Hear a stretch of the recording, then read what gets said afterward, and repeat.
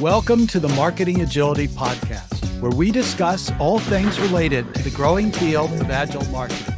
This podcast is co-produced by Frank Days and the Agile Marketing Alliance so that we can learn, share, and grow together.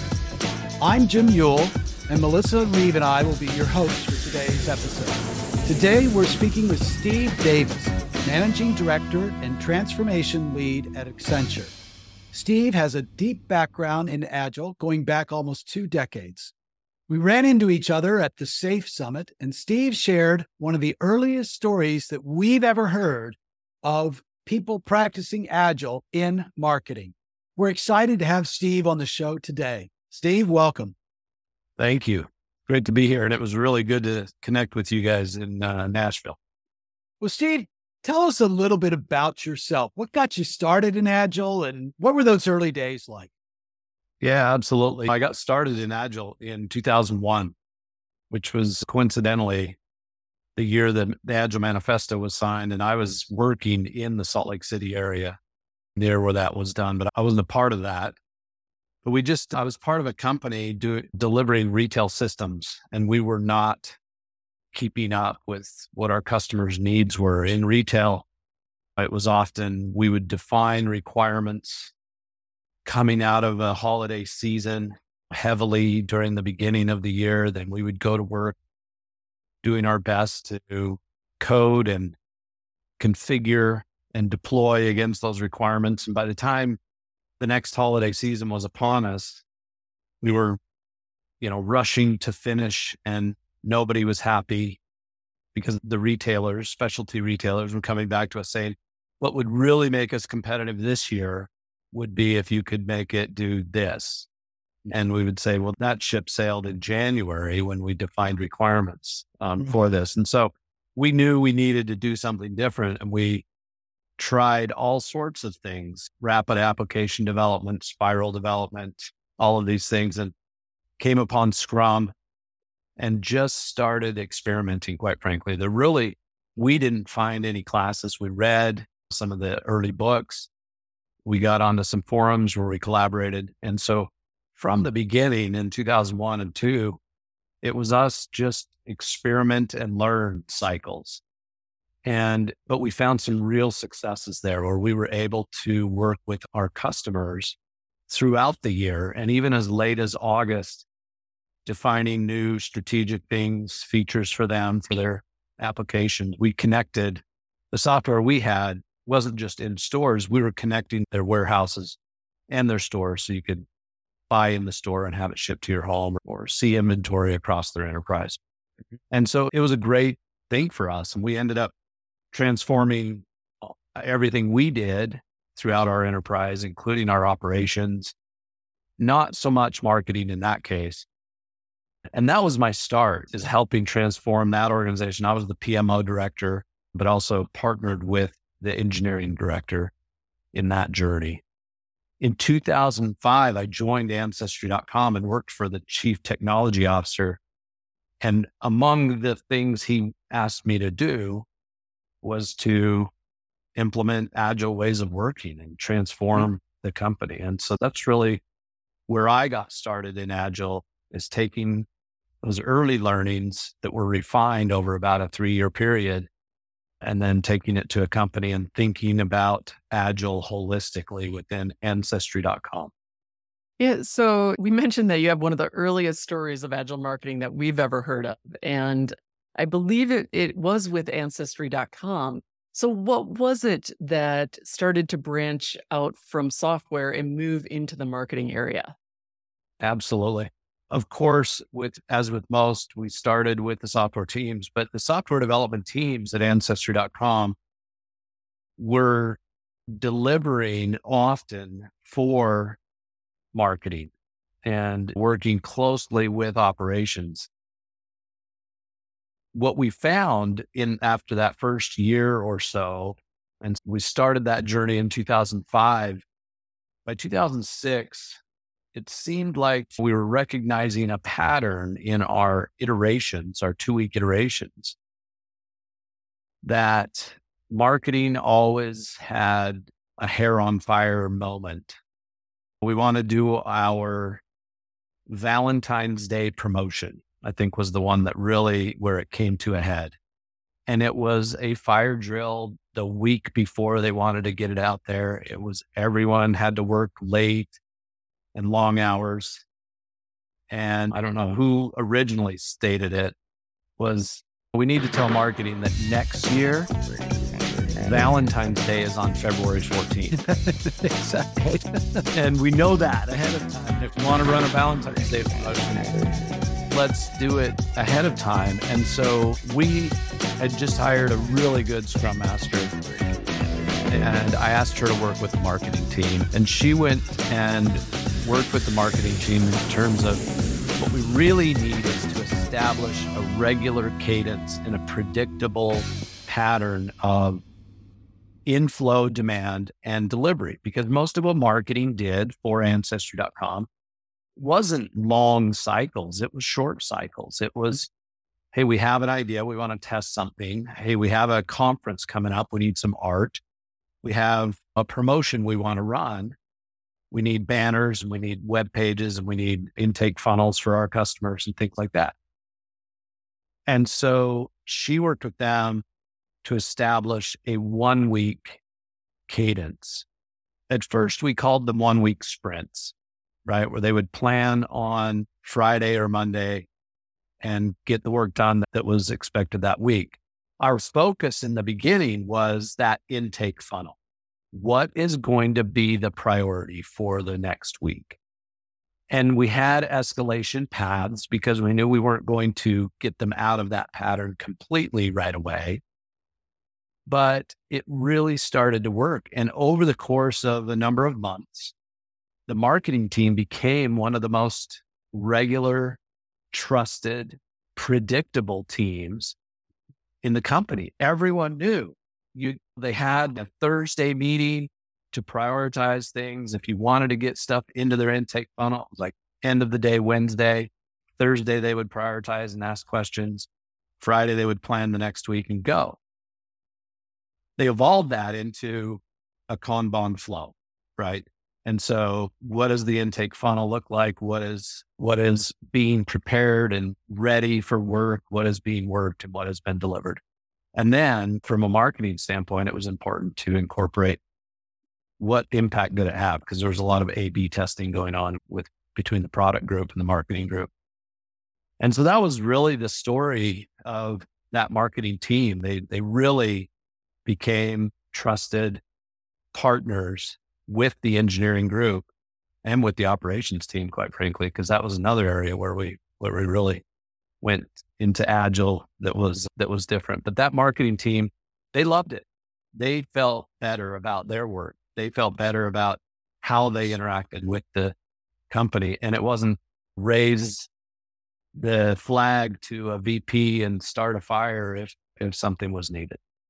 Steve, it's fascinating because that was in 2006, I think you said, right? Yes. And here yes. we are 17 years later, and many marketing departments have the same issues, right? They are constantly running fire drills, right? They are not trusted to deliver stuff with predictability and in a sustainable way. They're often not aligned with the other departments like operations and development, as you mentioned, and that sort of thing.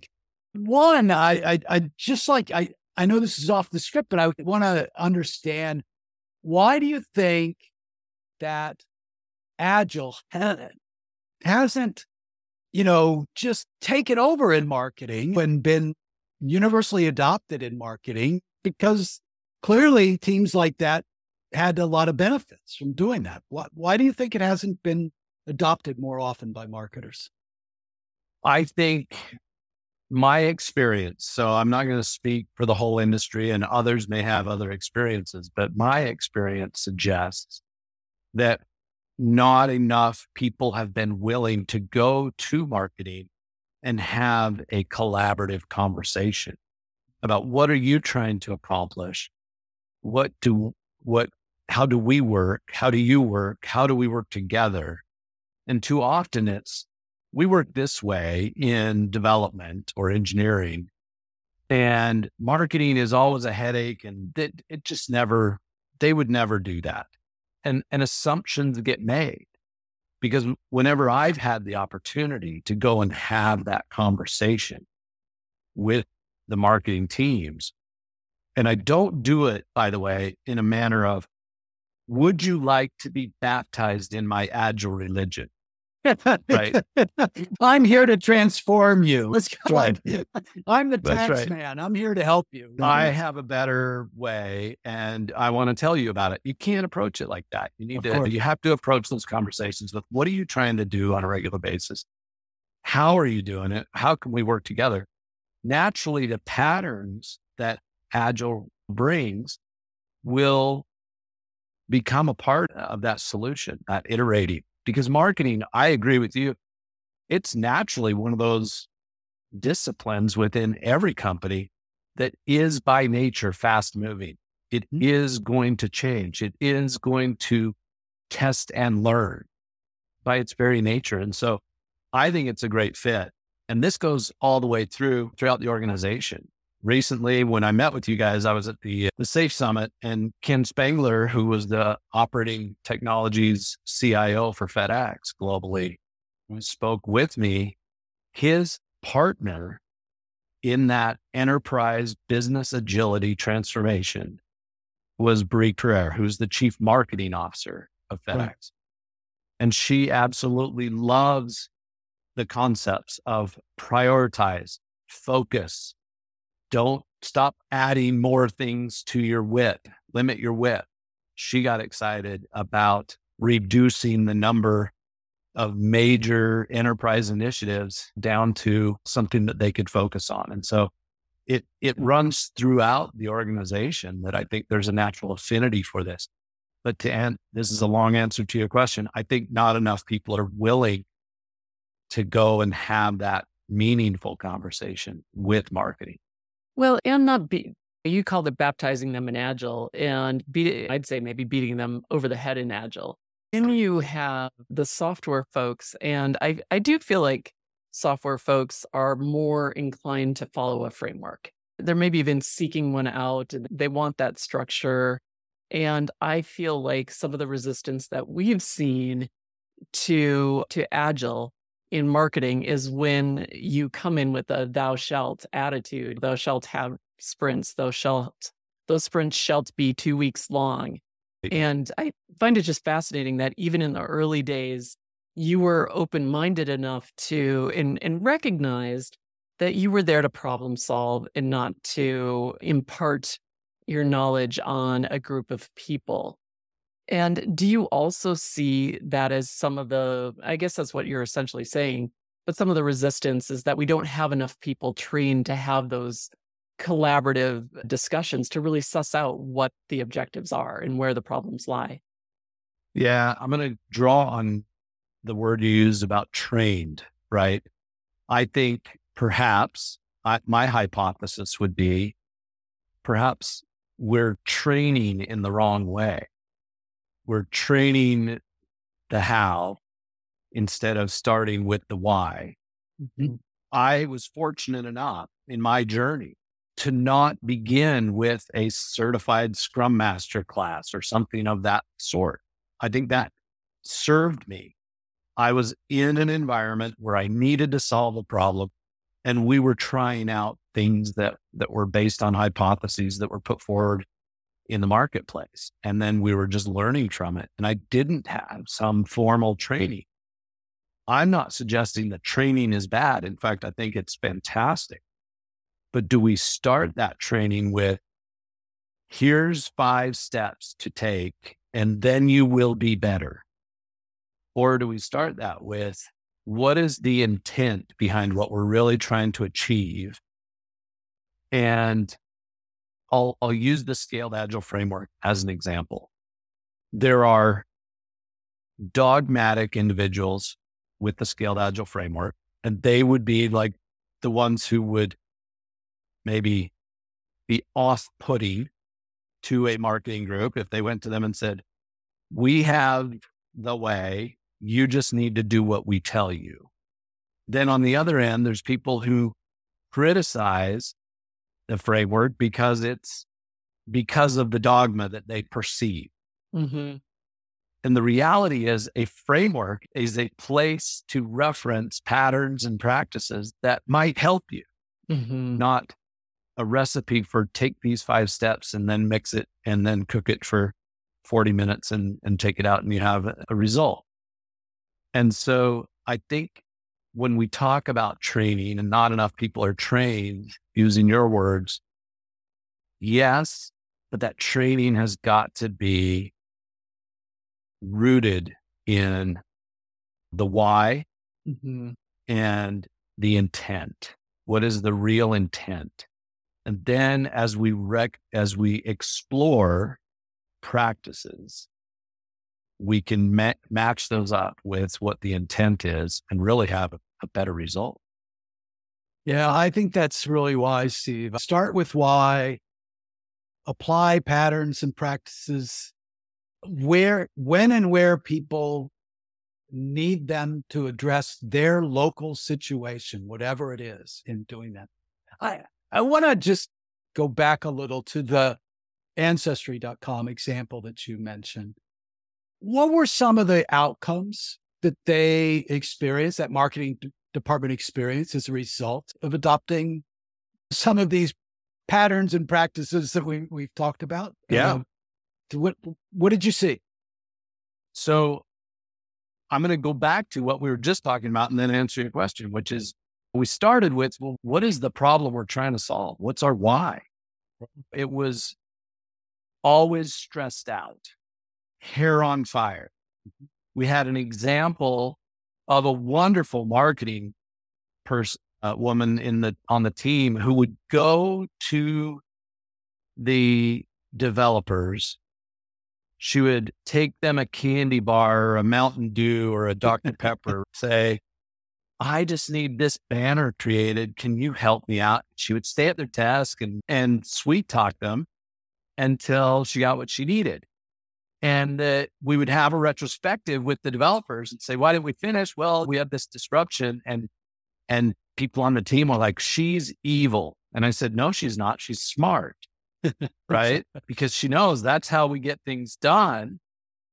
And unless we have a different way. So there was stress levels, there was escalations, there was mistrust. And when you get mistrust within an organization, then there's finger pointing, then it just spirals.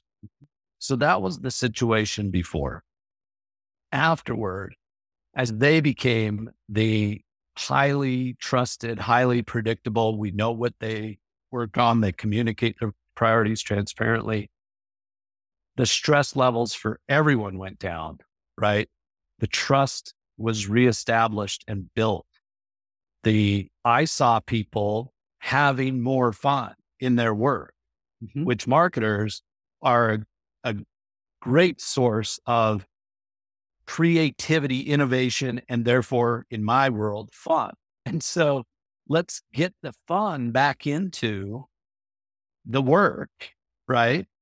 Because we're not stressed out and escalating and mistrusting each other because everything seems chaotic. And that was really what made the difference at Ancestry as well. And they loved their Scrum Master that I sent in there. And she and I had a great conversation. She said to me, they don't need a friend, they need a mother because moms know how to say no sometimes.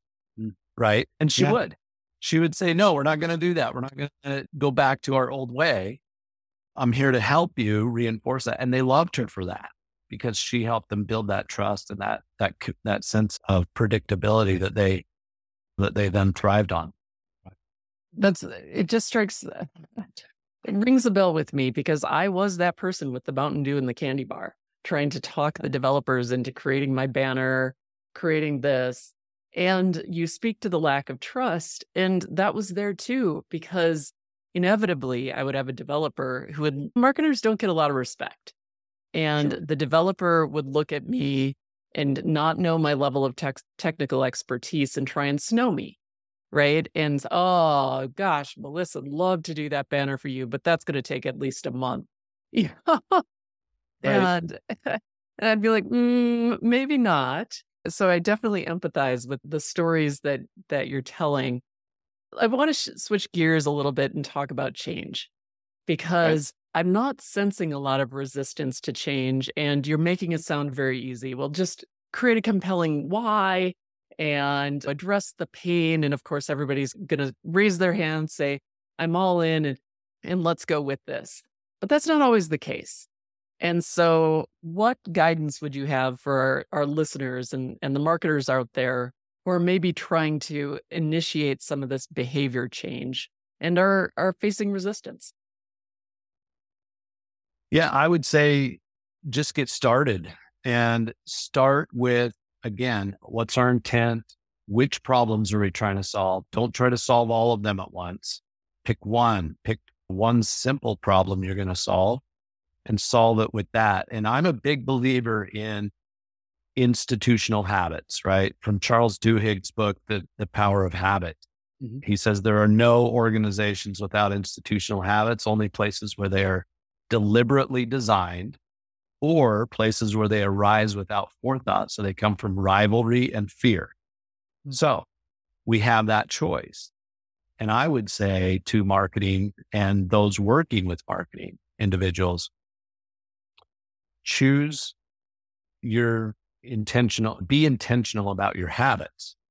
What are those habits? Recognize that when we say we want to set a regular cadence, it's not about control. It's about habits. And then do it often, right? You can't form new habits by doing it once a month. Mhm. You've got to do it more often. And I think marketing is the perfect place to do it once a week. And then it's easier. When something's hard, do it more often. It becomes easier. You find ways to make it easier, right? And so you're absolutely correct in suggesting it's not always easy. I think the argument for do you want to be better is usually the easiest part of the argument. Then actually tackling the what makes it better Mhm. is the harder part for sure. But take some steps and just whether it's transparency, whether it's reducing the working process, start less to do more. Ken always said to me, go slow to go fast. And I think that there's a lot there. And don't get caught up in the methodology side of things. Mhm. I think the entire Agile community needs to not get so caught up in the methodology side of things and really get back to some of those principles and what we're really trying to achieve. So I don't know, long answer to what should they do? Just get started and pick one or two things you want to improve and then continue the cycle and establish a habit of always doing that. Quite frankly, back to it being a natural thing for marketing. I think that's what marketing does on a continual basis anyway, to be successful. You can't come up with a marketing campaign that works for 3 years in a row, let alone even a full year, Mhm. right? It's always changing. It's always evolving. Yeah, and that And so reminds me of this, Kanban. Start where you're at and just continually improve, right? That feels like a very Kanban-esque mindset. yes, yes, Steve, I was also fascinated about your description of FedEx and how they collaborated together, right? And one of the things that we'd like to see more of is less big A agile and more business agility, right? sure. And getting more of those different departments, whether it be marketing or finance or procurement or working together. What do you see as the momentum of business agility right now? What's helping it, helping drive it, and what's holding it back? I think a lot of the momentum that I see, and maybe it's because I'm invited to those conversations, is from the senior level saying, there's a lot going on in our enterprise. We need to get a better handle on our portfolio of work. Mhm. And so it starts that business agility imperative in the conversations I'm having is starting with that desire for, hey, all these principles are good, but we need to apply them at our enterprise level to really, because then we're talking about millions and tens and maybe hundreds of millions or billions of dollars that we're making decisions about pivoting on. And then it's business driven, not just better execution in the technology sphere driven. Right. Right. And when it is business driven, then we can really start to look at principle number one of the scaled agile framework, which comes from Don Reinertson's work, right? Take an economic view, right? What are the economics of this? Not what is the velocity or what is the priority number, things like that. So that's what I see in terms of what that imperative is for business agility and driving it from a business perspective. Any thoughts about what's holding it back? Yeah, I think we've talked about it. I think it's some of the dogma and the perceptions when that emerges. And when I say the words, I want to baptize you in my agile religion, instead of, I want to work with you and figure out a better way for us to work together and get products to market faster. And then allowing the patterns to serve the intent instead of the intent being a methodology. So I think that's what's getting in the way. I think the other thing that gets in the way, and we in the community have talked about this for years, is the frozen middle of management. Because I want to empathize with them when I say this. They've worked hard for many years, sometimes 10, 20 years to get to that level in the organization. They perceive a great deal of risk, and what they know of how they got to that position is a different set of rules than what you're trying to bring them with agile ways of working. Right. And so there's this fear, this uncertainty. When we're coaches or consultants, we get to come in, make recommendations and leave. They have to live with it. Mm-hmm. And so that's where the fear and the anxiety comes from. And we have to empathize with that, but we also have to encourage them. And I say frozen middle because when you talk to people way at the top, they get it. They're like, yes, anything to make it better. Let's give it a try. The people at the bottom are like, anything the old way. And enough of the industry is practicing Agile now that most of the execution layer is familiar with it or already operating that way. And so that's what I think becomes part of that resistance. And so take, for example, marketing director, like the position of a marketing director within a company. Apply the same thing I just said. It's taken them years to get to that point. They got there on a certain set of expectations and rules and habits within the organization. And now we're telling them, oh, no, all of that's wrong. You should do this. Naturally, they're going to have a reaction to that. Well, for sure. And I've got a talk I call the hidden forces that make bad bosses. And there are all these hidden forces that are shaping the way people operate, and oftentimes leads to dissatisfied individuals. Steve, it's been such an engaging conversation. I have one last question to ask you, which is, okay. We've gone all the way back to 2001. You have this amazing history within Agile. What do you see playing out over the next 5 to 10 years? I think a lot of the Agile community that's trying to help people, it's been commoditized. Companies who want the help are reaching out and saying, come help us. I think we need to rethink the approach as a community. Companies who are adopting these practices need to rethink how they do this. And my thoughts, and again, maybe I'll make the industry, I'll get some reactions out of this, is we need companies to own their transformation instead of outsource it. instead of saying, bring in an army of coaches and you coaches, consultants, whoever, you own my transformation, right? Instead of that, they need to figure out ways, and it doesn't mean they won't get help from outside. They still should. They need to figure out a way from the beginning, we own this, we drive this. How do we do that? How do we enable our people? Because when an army of people from outside come in, it's, if I'm in there and I'm the employee, I'm probably going to say, well, I don't need to own it because they brought in these people to own it. Right. So I'll just keep doing what I do and be critical of whatever. Give your people an opportunity to own it and be a part of it and drive it. And we worked in partnership with FedEx to do that.